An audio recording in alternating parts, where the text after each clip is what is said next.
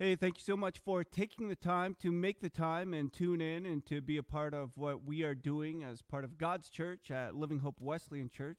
My name is Jeff Fuller. I'm the pastor. You can certainly find information at hopeforvermont.org, the Living Hope Wesleyan Church YouTube channel, or on Apple, iTunes, or Google Podcasts as Living Hope Wesleyan. So we thank you for tuning in, and one with a great story.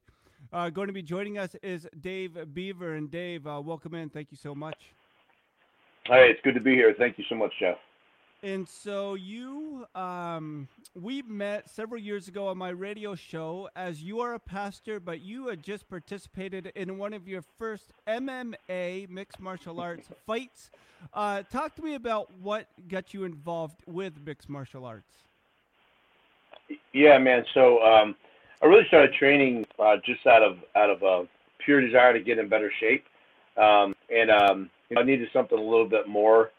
Um, the way I'm a pretty hardwired kind of individual, and so something just going and walking on the treadmill or lifting random weights just was kind of boring to me. Was passionate about martial arts, and obviously watched a lot of MMA on TV, all the pay-per-views. And I remember one day saying, "Man, if I ever had the opportunity to do that when I was younger, I think I could have done that." And lo and behold, fast forward several months, met some individuals, and that was a promoter and worked in that local scene of professional and amateur mixed martial arts. And so an opportunity was presented to me, and so it was later in life, but I took it. And but at the same time, it wasn't just about fighting to fight. I really believed it was important to anything I do to use the platform that God may provide my feet for a greater purpose. And so that particular fight raised a significant amount of money for a guy that was known as the Machine Gun Preacher. Had an organization called Angels of East Africa, and there's a great movie out there. It's raw, but it's kind of the story of the Machine Gun Preacher. Yeah, sure, there's a little Hollywooded up because that's just what Hollywood does. But the essence of the story was there, and so got to fight. I always had this mentality that whenever I do fight, I'm going to fight for those that cannot fight for themselves. And so I've always connected it. I don't make no money. I raise a ton of money. That money goes to others, right? Whether they're battling cancer or they're battling human trafficking or whatever. So. And again, the Dave Beaver on Instagram and Twitter, make some time. And I just want to ask you a comment you made about how Jesus saved your soul, but jujitsu saved your life. Dive into that a little bit. Yeah. So man, here's the thing. I've been a pastor for 25 years. All right, and again, I've decided a while back that I'm not going to wait till I'm the old guy, the old man pastor, to be real about ministry. I think pastors, dude, and this might not be your case, and I know a lot of younger pastors that maybe they're in for 5 or 7 years now, and they've experienced some challenge that comes to church. But I'll be honest with you, man, pastoring is tough. It can be a very lonely place. I particularly, have dealt with a lot of hard things. Jeff, Pastor Jeff, I can tell you, a few years ago, I did 60 funerals in one calendar year. I did more funerals in that one calendar year than I'd done the previous 7 years of ministry combined. And when you're dealing with a lot of addiction or domestic violence or abuse. I buried children. I buried children that had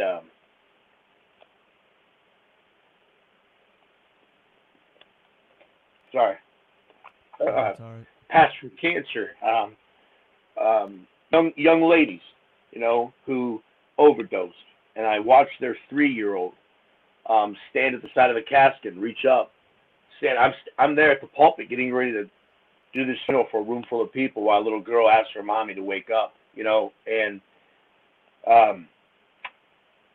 dude, I was just ministry's hard, and that's all that stuff. But then you have the reality of understanding that, when you lead and you lead well, some are gonna love you and some are gonna hate you. and some that love you today are going to hate you tomorrow. And what I've found is that sheep bite. Ministry's hard, man, and people can be really brutal and really judgmental and hard on you, hard on your family. And the only thing you're trying to do is love them and to lead them well and to do what's best for them, right? And in that process, dude, the lines get real blurry because you are a pastor, but first and foremost, you're a child of God, right? And so what I say is, I came to the place where, dude, honestly, going to church, like a normal person goes to church, it's life-giving, it's empowering, it's encouragement. As a pastor of 25 years, dude, the sanctuary wasn't really the sanctuary for me. It was a point of struggle. It was a place of hurt. It was a place of hard work and carrying a lot of burdens, not only my own, but that of hundreds and hundreds of people. And what I've come to find is that the jiu-jitsu gym became my sanctuary. It became the thing for me that the world stops. Literally, I can be having the best day or worst day. When I walk through the door of the gym and I get warmed up and I start doing jiu-jitsu, dude, I don't think about nothing else. Literally, I'm in the moment. It's the only place in my life that I just live in the moment. So when I say Jesus saved my soul, there's nothing in this life, no person, no place, no thing that can replace the redemption that Christ has given me, save my life, or save my soul. When I say jiu-jitsu saved my life, I mean my day-to-day operating mental, physical, holistic health. It wasn't through more Bible study. It wasn't through more worship. It wasn't through more education. It was literally holistically engaging in something that gives me life. And so that's what I mean by that. Just love it, man. That's so good. And I think that's what Jesus was talking about, of the importance of Sabbath and Sabbath rest, and to experience that freedom of just knowing that God loves you. And for me, I love physical activity, and that helps so well. You mentioned something, too, about your church, and I just want to pull up the website now. thehousegc.org, and you can see it on the screen. But I know for us, we are a pretty diverse church for being a small country church here in Vermont. But an issue with being so diverse is now, following the election or pre-inauguration, we are so diverse. And there's so many different voices trying to vie for somebody's attention. How have you kept the voice on mission about saying, we're about Jesus? Do your civic duty, go vote, but we are about Jesus. How have you led in that way? Yeah, that's a great question, man. I tell everybody, listen, dude, I live in what's called the redemptive middle. Whether that's a real term, I don't know, but it's a real place. And let me just say it, Jeff, this is one thing that I'm hard on the church, man. I'm hard on American Christianity. I'm going to make some statements right now that is going to probably get me a lot more fans and a lot more haters. But here's the deal.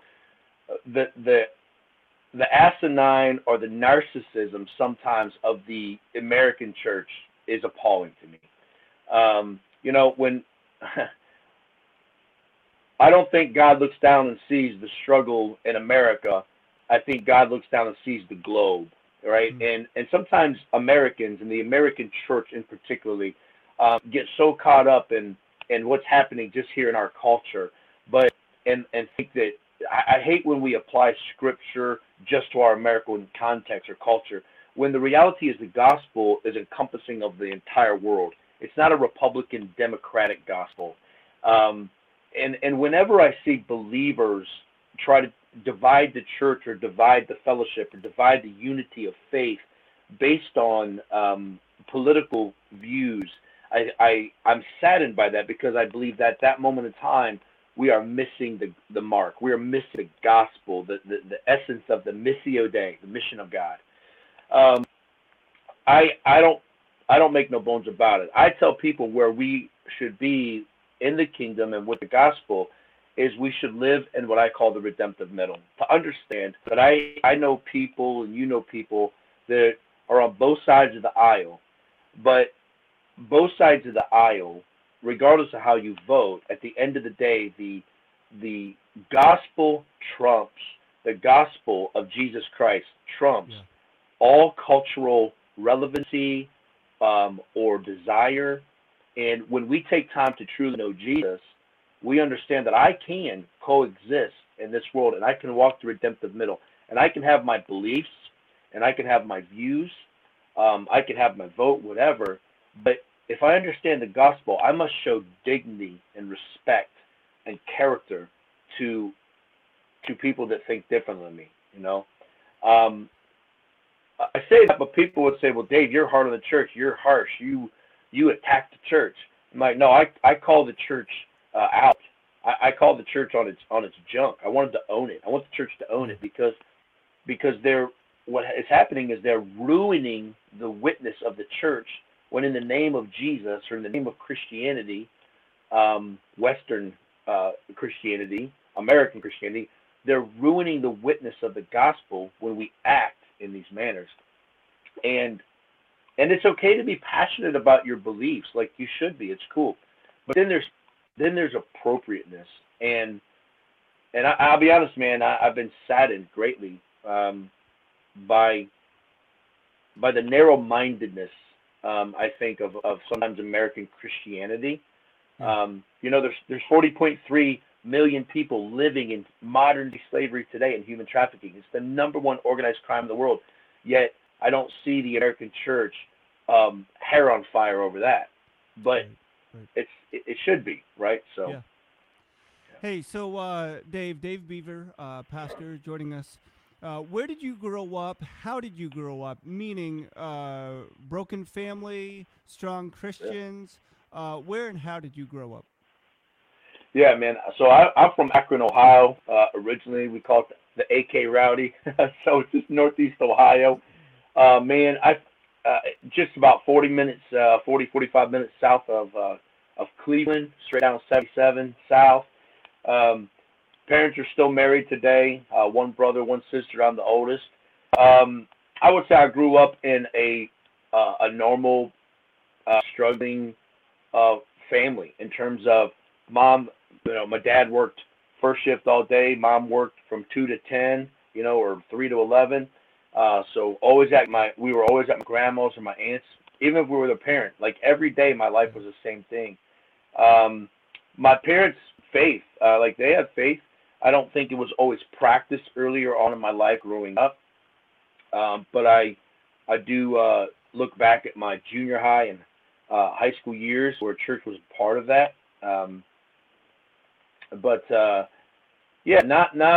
I wouldn't say always faithfully walking out the good news, but the scripture, the gospel, prayer.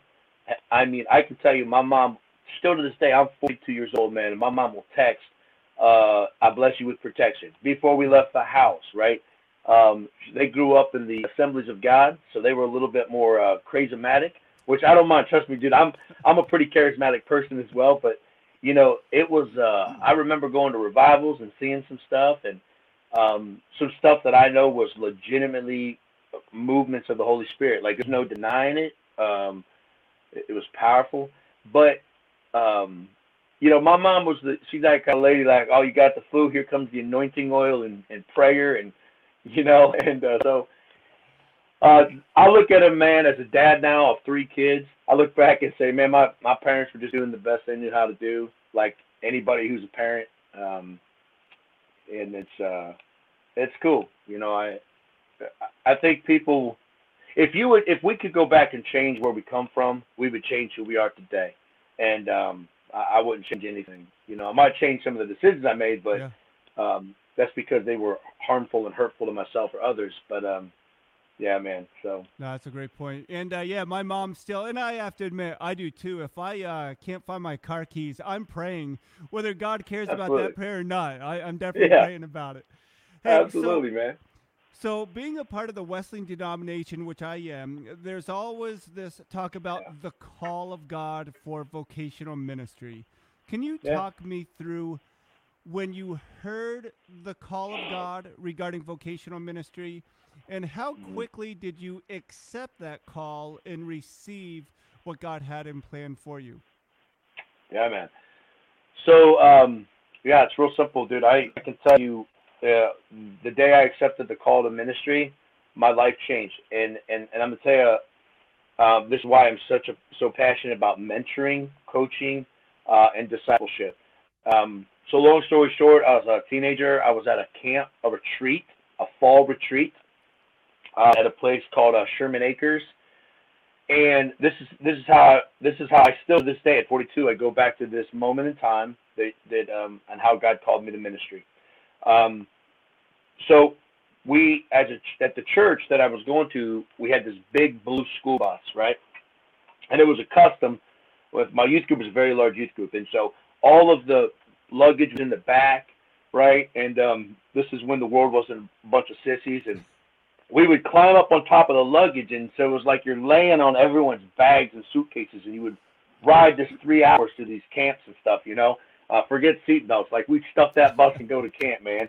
And so, long story short, I went to this fall retreat, and as I was at this fall retreat, I'll never forget, I went outside. It was this kind of time alone with God. It was this kind of breaking it down. I had been praying, though. I literally had been praying for almost 2 or 2.5 years, I'd say, as a teenager about what God wanted. Very quickly, I realized there was more to life. And I was asking, what's the more to life? There had to be more to life than getting up, going to school, going to football practice, coming home, going to grandma's, drinking Kool-Aid or tea, the same two pictures, you know, then going home and doing this routine over and over. And I was like, there's got to be more life, right? And so, it sounds silly, but I remember praying, and I remember my heart and my mind. I had a word, like still to this day, not to be or over spiritual. I had this word. Well, here's how I confirm or I affirm my call ministry, because the word that was inside my mind, I didn't even know if it was a real word. I didn't know if it was like bad spicy tacos that we had for lunch, and my brain was going crazy. And it took me 3 days to get enough courage to approach my youth pastor at the time, and his name was Mark. And so we're on that bus. It's late at night, and we're driving home. And I'm all the way in the back, and I'm laying up on that luggage, you know, and I can't get my mind off this. I've been thinking about this. And so I got off the luggage, and I came down the aisle of the bus, and then, you know, I did the responsible thing, and I stood right at the door, well, where the bus opens, and held on both sides. And, you know, Pastor Mark's driving the big bus and talking. And I said, hey, man, I got to ask you a question. I said, I feel like I know what God wants me to do, right? And he was like, you know, super cool guy. He was like, yeah, what's up, man? That's awesome. And I said, here's the deal. I don't know if it's a real thing, or I don't even know if it's real. And he's like, okay, what's up, man? You know, and I said, so I have this word that's just in my head. And I feel it in my being. And he's like, okay, what is it? What is it? I said, man, I just feel like I'm supposed to be an evangelist, right? And that's it. I just worked this word out, evangelist. Well, dude he starts laughing, whoa, right? And I'm like, oh, just open the door now. Let me jump out, like, because at first I was like, oh man, maybe I just told this guy I think I'm supposed to be a ventriloquist. I don't know. I don't even know what I said. And he's like, dude, let me tell you, man. He's like, I know you and your personality and your da-da-da-da, and man, there's no doubt I could see exactly why God would call you to evangelize. Well, dude, you know, that was the beginning of it, you know, and that was 15 years old. Fast forward to 16 years old. Now at 16 years old, man, I'm down at the Haven of Rest, an inner city homeless mission ministry, on a Sunday night, preaching a sermon to a room full of like homeless, addicted adults at 16. Took a drama team. We're doing drama, living word, whatever. And here's what I'll tell you, because that sounds like a really great story, but here's the deal, man. As soon as I said yes to the Lord, I could go back to the day my life got, like hell came for me. And I said, hell came for me. All of a sudden, my eyes were open to the difficulty of everything. Like home life got hard, school life got hard, relationships got weird, and all of a sudden I become like I was living in this bubble. And I said yes to the Lord, and I feel like my eyes were opened, I'm going to be on mission. I'm going to evangelize the world. And dude, I'm going to tell you, I didn't know what was fully going on at the time, but spiritual warfare took off in my life, and it came after me, you know. And I didn't have the strongest mentorship. I didn't have the strongest leadership. I didn't have the strongest pastors in my life. And those next couple years were hard. They were hard, man, because I was on the front line of spiritual warfare. So talk to me a little bit about the importance of understanding but putting on the full armor of God, as well as understanding and living in the fruit of the Spirit. The armor of God and the fruit of the Spirit, how important did those become in your life? Yeah, significant. And it wasn't until after, I'd say that 16 to 18 years were rough, and then 18 got in some legal trouble because, man, it was just, life was happening so fast around me. And I can tell you, man, that if putting on the full armor of God is a significant thing.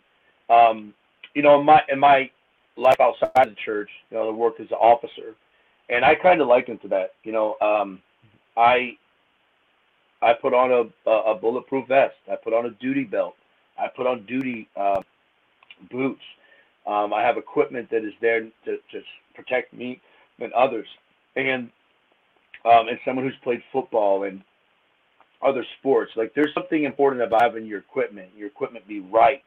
And I remember, younger years of my life, in my 20s and 30s, I literally would pray the same prayers every morning, and I would mentally, spiritually, as I was praying, get invisibly dressed in the full armor of God, to have this ideology in my head that as I walk out the door, I am going to an unseen battle. So that our battle's not against flesh and blood. So today when I'm at Target, or today when I'm at Chipotle, whatever, that person that's being what they're being, there's an unseen world going on, and that became important. The fruit of the Spirit is sweet, man. Like I tell people, if you like fruits, then man, you bite into a strawberry or a peach, or a pineapple, it's sweet, man. Yeah. And I've always looked at the fruit of the Spirit as the sweetest. It's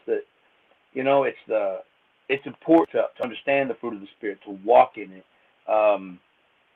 Our spiritual giftedness, staying in step with the Spirit is the sweetest place to be.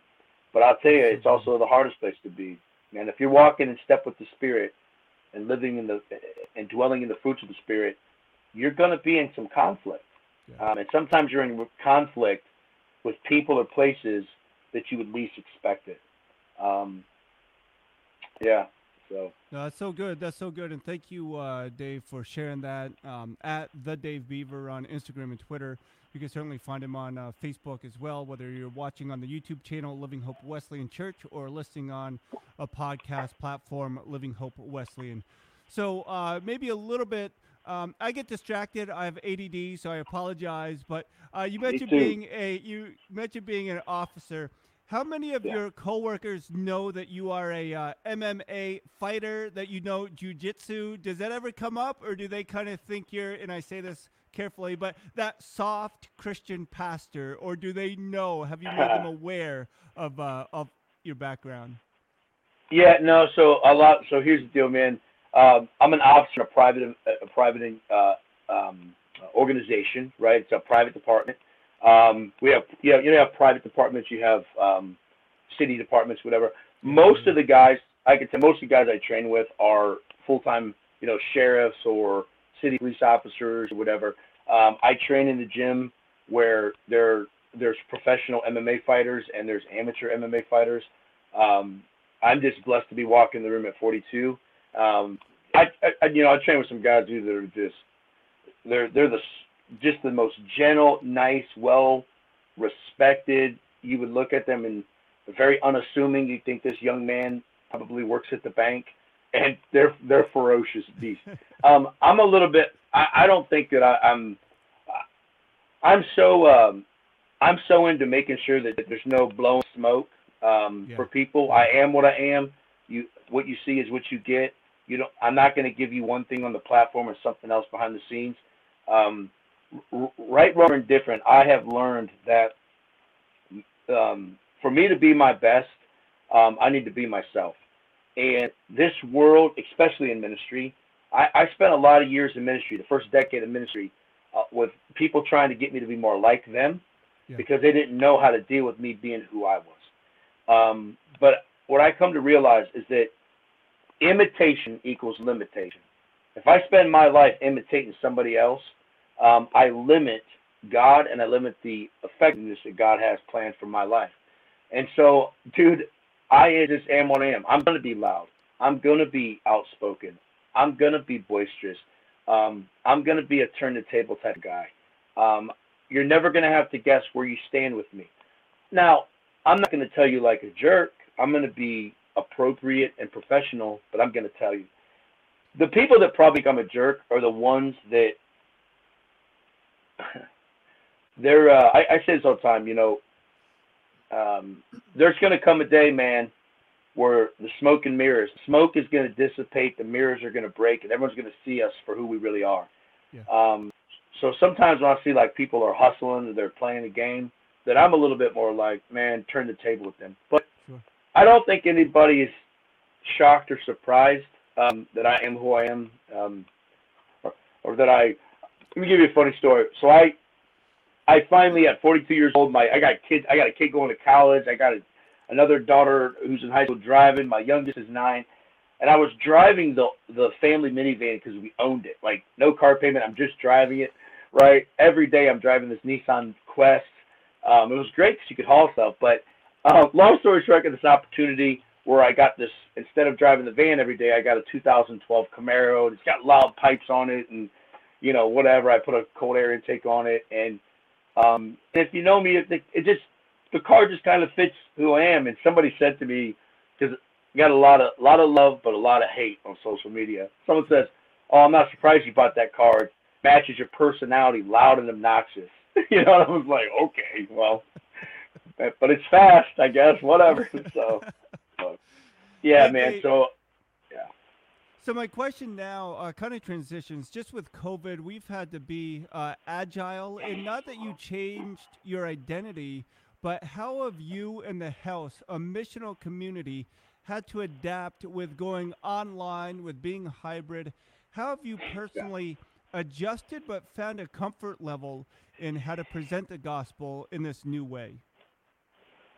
Yeah, so dude, great question. And honestly, I think that our church we were ready for it. And what I mean by that is, dude, I've been teaching online via social media to thousands of people for years now. I mean, this is,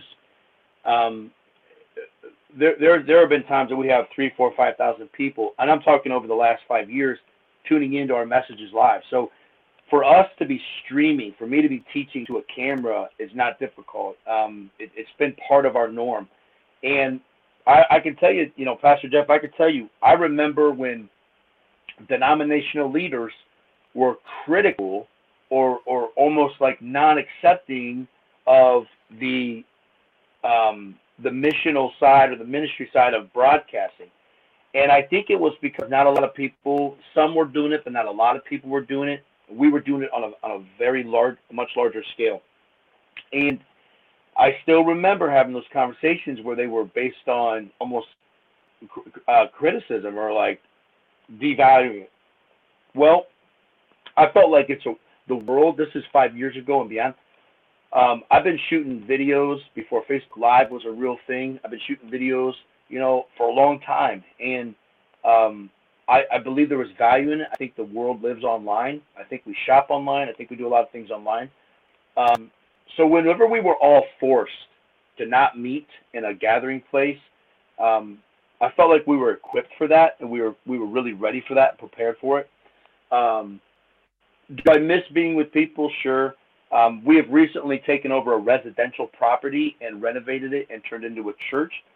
And we have this mentality now. Instead of being in the room, you know, I've been on staff at churches that are over 5,000 people in attendance with, you know, 20 staff members.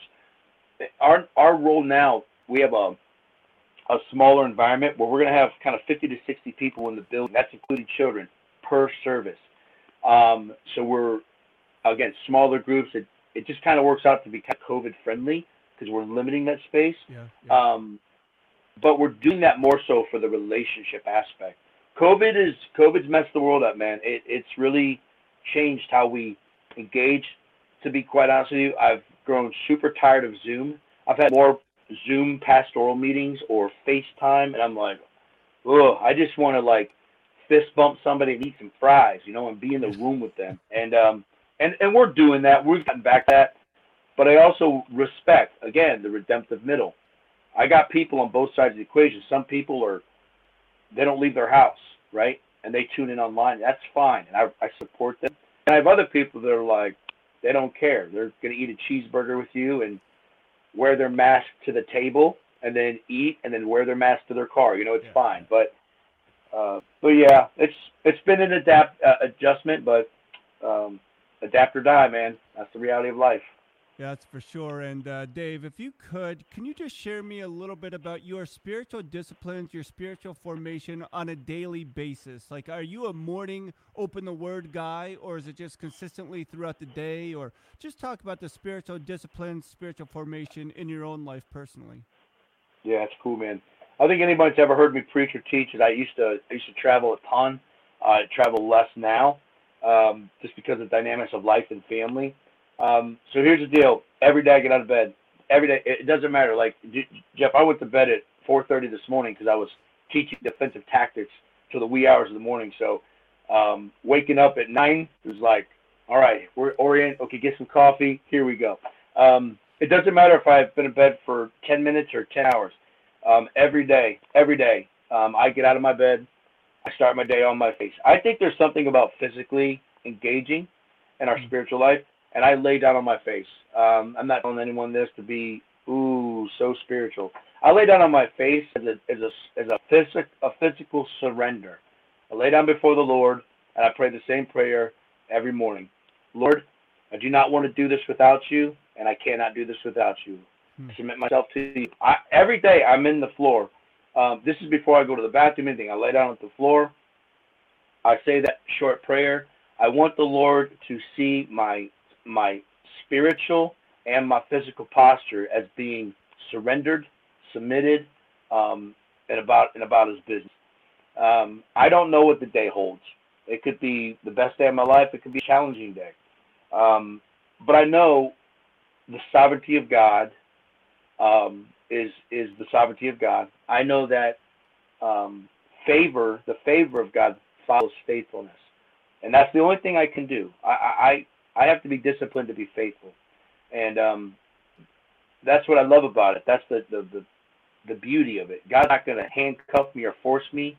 He's going to gently invite me, and if I practice discipline and spiritual faithfulness, I'm going to walk as I have, and as I do, I'm going to walk in the favor of the Lord.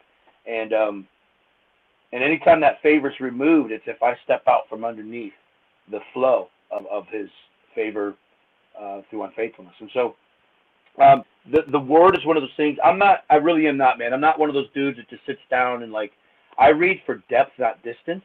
Yeah. Dude, I might read 2 verses and get stuck on it and just grind on it, man, for days. I also have separated my preparation to preach and teach time is not my time. My time, I'm dealing with me. I'm dealing with stuff inside of this carcass of a dead man walking. I'm working and reading for me, assessing weaknesses, assessing life challenges, family dynamics, whatever things I'm working through. And so those would be disciplines, I think, that have taken me, I've been in ministry for 25 years. I'm 42 years old. And guess what? And I'm not being critical, but where I was at 22 is vastly different than where I am at 42. Right. And I got this sneaky suspicion that where I'll be at 52 will be vastly different than where I am at 42. And I love that. That's the not dead, not done mentality. But you do have to practice your disciplines. Your spiritual disciplines are vital. So, yeah. Yeah, that's so good. And Dave, we'll get you out soon. Thanks so much for making the time. It's at the Dave Beaver, pastor at the House, a missional community. And Pastor, when we think about these next days, I've heard all too often, I can't wait to get back to normal. I probably stole it from somebody, but I think we're going to define differently, not keep talking about the new normal. Yeah. How much do you long for a new different using that analogy, or Mm. do you just try to take one day at a time to live Jesus, love Jesus, and share Jesus, whatever COVID response is taking place outside of our doors or walls? Yeah, it's a little bit of both and, right? It is a little both and because the norms. Like, dude, I want to go do competitions. I love traveling to do competition jujitsu, and it's annoying to me. I want to go to Las Vegas for a week, and I want to walk around and people watch because it's the most bizarre place on the planet. Um, I want to go compete and not have all these goofy rules, right? But at the same time, I understand it, and I'm not. I'm living in the moment, right? Um, but I want to be able to go to the movies. I want to go to concerts. I want to do fun things. I want to go to Cedar Point. I want to walk in Giant Eagle and not have to walk back to my car because I forgot my mask. I want to do all those things. So when I think about norm, at 42 years old, this is the first time I've had to live in a culture and adapt to a mask mandate. Now, listen, anybody wants to get mad at me, send a message to Pastor Jeff, and he will not forward it. So, I'm look, I'm not an anti-masker. I'm not a pro-masker. I'm a whatever it is, it is. Yeah. If they ask me to wear, okay, cool, man. I'm just gonna. And this again, it goes back to: do I feel like my rights are being threatened? No, I don't. I feel like the environment I work in, I have seen people die of COVID. I also understand that we want to guard and protect our loved ones, the elderly, people who have weak immune systems, whatever. So I'll wear the mask. It sounds funny, man, but one of the things that I hope goes away someday after all the vaccine and whatever, I hope we can get back to living in a world that we do not have to wear a mask every day. And I think we will. Um, so there's some things about our old norm that I miss. I miss going to Friday night football games and watching my son play football in a crowded stadium. I hate the fact that as a senior in high school, getting ready to go to college, some of the tournaments the wrestler can have one parent, and it looks like there's 20 people in this big gymnasium, and I don't think I hate the fact that the kids have been quarantined and out of school. I do believe this last year is going to have some psychological repercussions. A lot of isolation, a lot of isolation. Jeff, I've seen it as a pastor. I've seen people who were clean and sober from drugs and alcohol for 10 years, 15 years, relapse because literally everything that they did that was holistically healthy, from going to their gym to going to their church to their activities that were part of their rehabilitation. And I had people say, well, they should have just trusted Jesus more. And I'm like, you should stop talking because you're uneducated and it's foolish. You know what I mean? So I want to see some of the norms get back for the well-being of the holistic human. And I think we'll get there. Just, I don't spend a lot of time complaining or griping about what I can't change. I just kind of roll with it, Yeah. Well, I think that's wisdom and something that we need to continue to learn. And for me, it's the same thing with coaching basketball. I hate wearing a mask. It's just crazy. But if the government says so or our state says so, I think it's a better witness just to put on a mask and do whatever. But quick funny story. My daughter's a junior in high school, just started basketball practice this last week. And Nice. so it is. It's going to be no parents, no fans allowed in the gymnasium during games, which is unfortunate and too bad. But the funny story is this, and this is probably just a story about me, but it is what it is. They said some of your students, players, may be coming in out of shape. So we're going to bring in the trainer just to go over some basic stretches. And so being the cool coach, I said, I'm going to do these with these kids. And I'm coaching JV girls. And I'm like, whether it's good, bad, indifferent, probably wrong, I'm like, I can keep up with these JV girls. Long story short, I pulled my groin and my hamstring trying to do the stretches to show off with these kids and players. And so a mask, whether I wore it or did not wear it, would not help with my inability to do these drills. But Yeah. the last question I have is: so many times we want to point fingers about how we can get our way or not accepting responsibility. Sure. So Yeah. the question for you is simply: Yeah. how can we acknowledge we have some culpability in the dysfunction of this world, but also have great hope knowing that God's forgiveness and His grace can help us, can lift us up, so our reputation is one where people see Jesus and not just our past. Yeah. Yeah, man, that's great. I think it goes back to transparency, man. Never forget where you came from, and that's the one of the biggest criticisms I have. I think sometimes Christians, American Christians, get all cleaned up, polished up, and they move so far from their past that all of a sudden they forget what it's like to be lost. Yeah. Don't ever forget what it's like to be lost.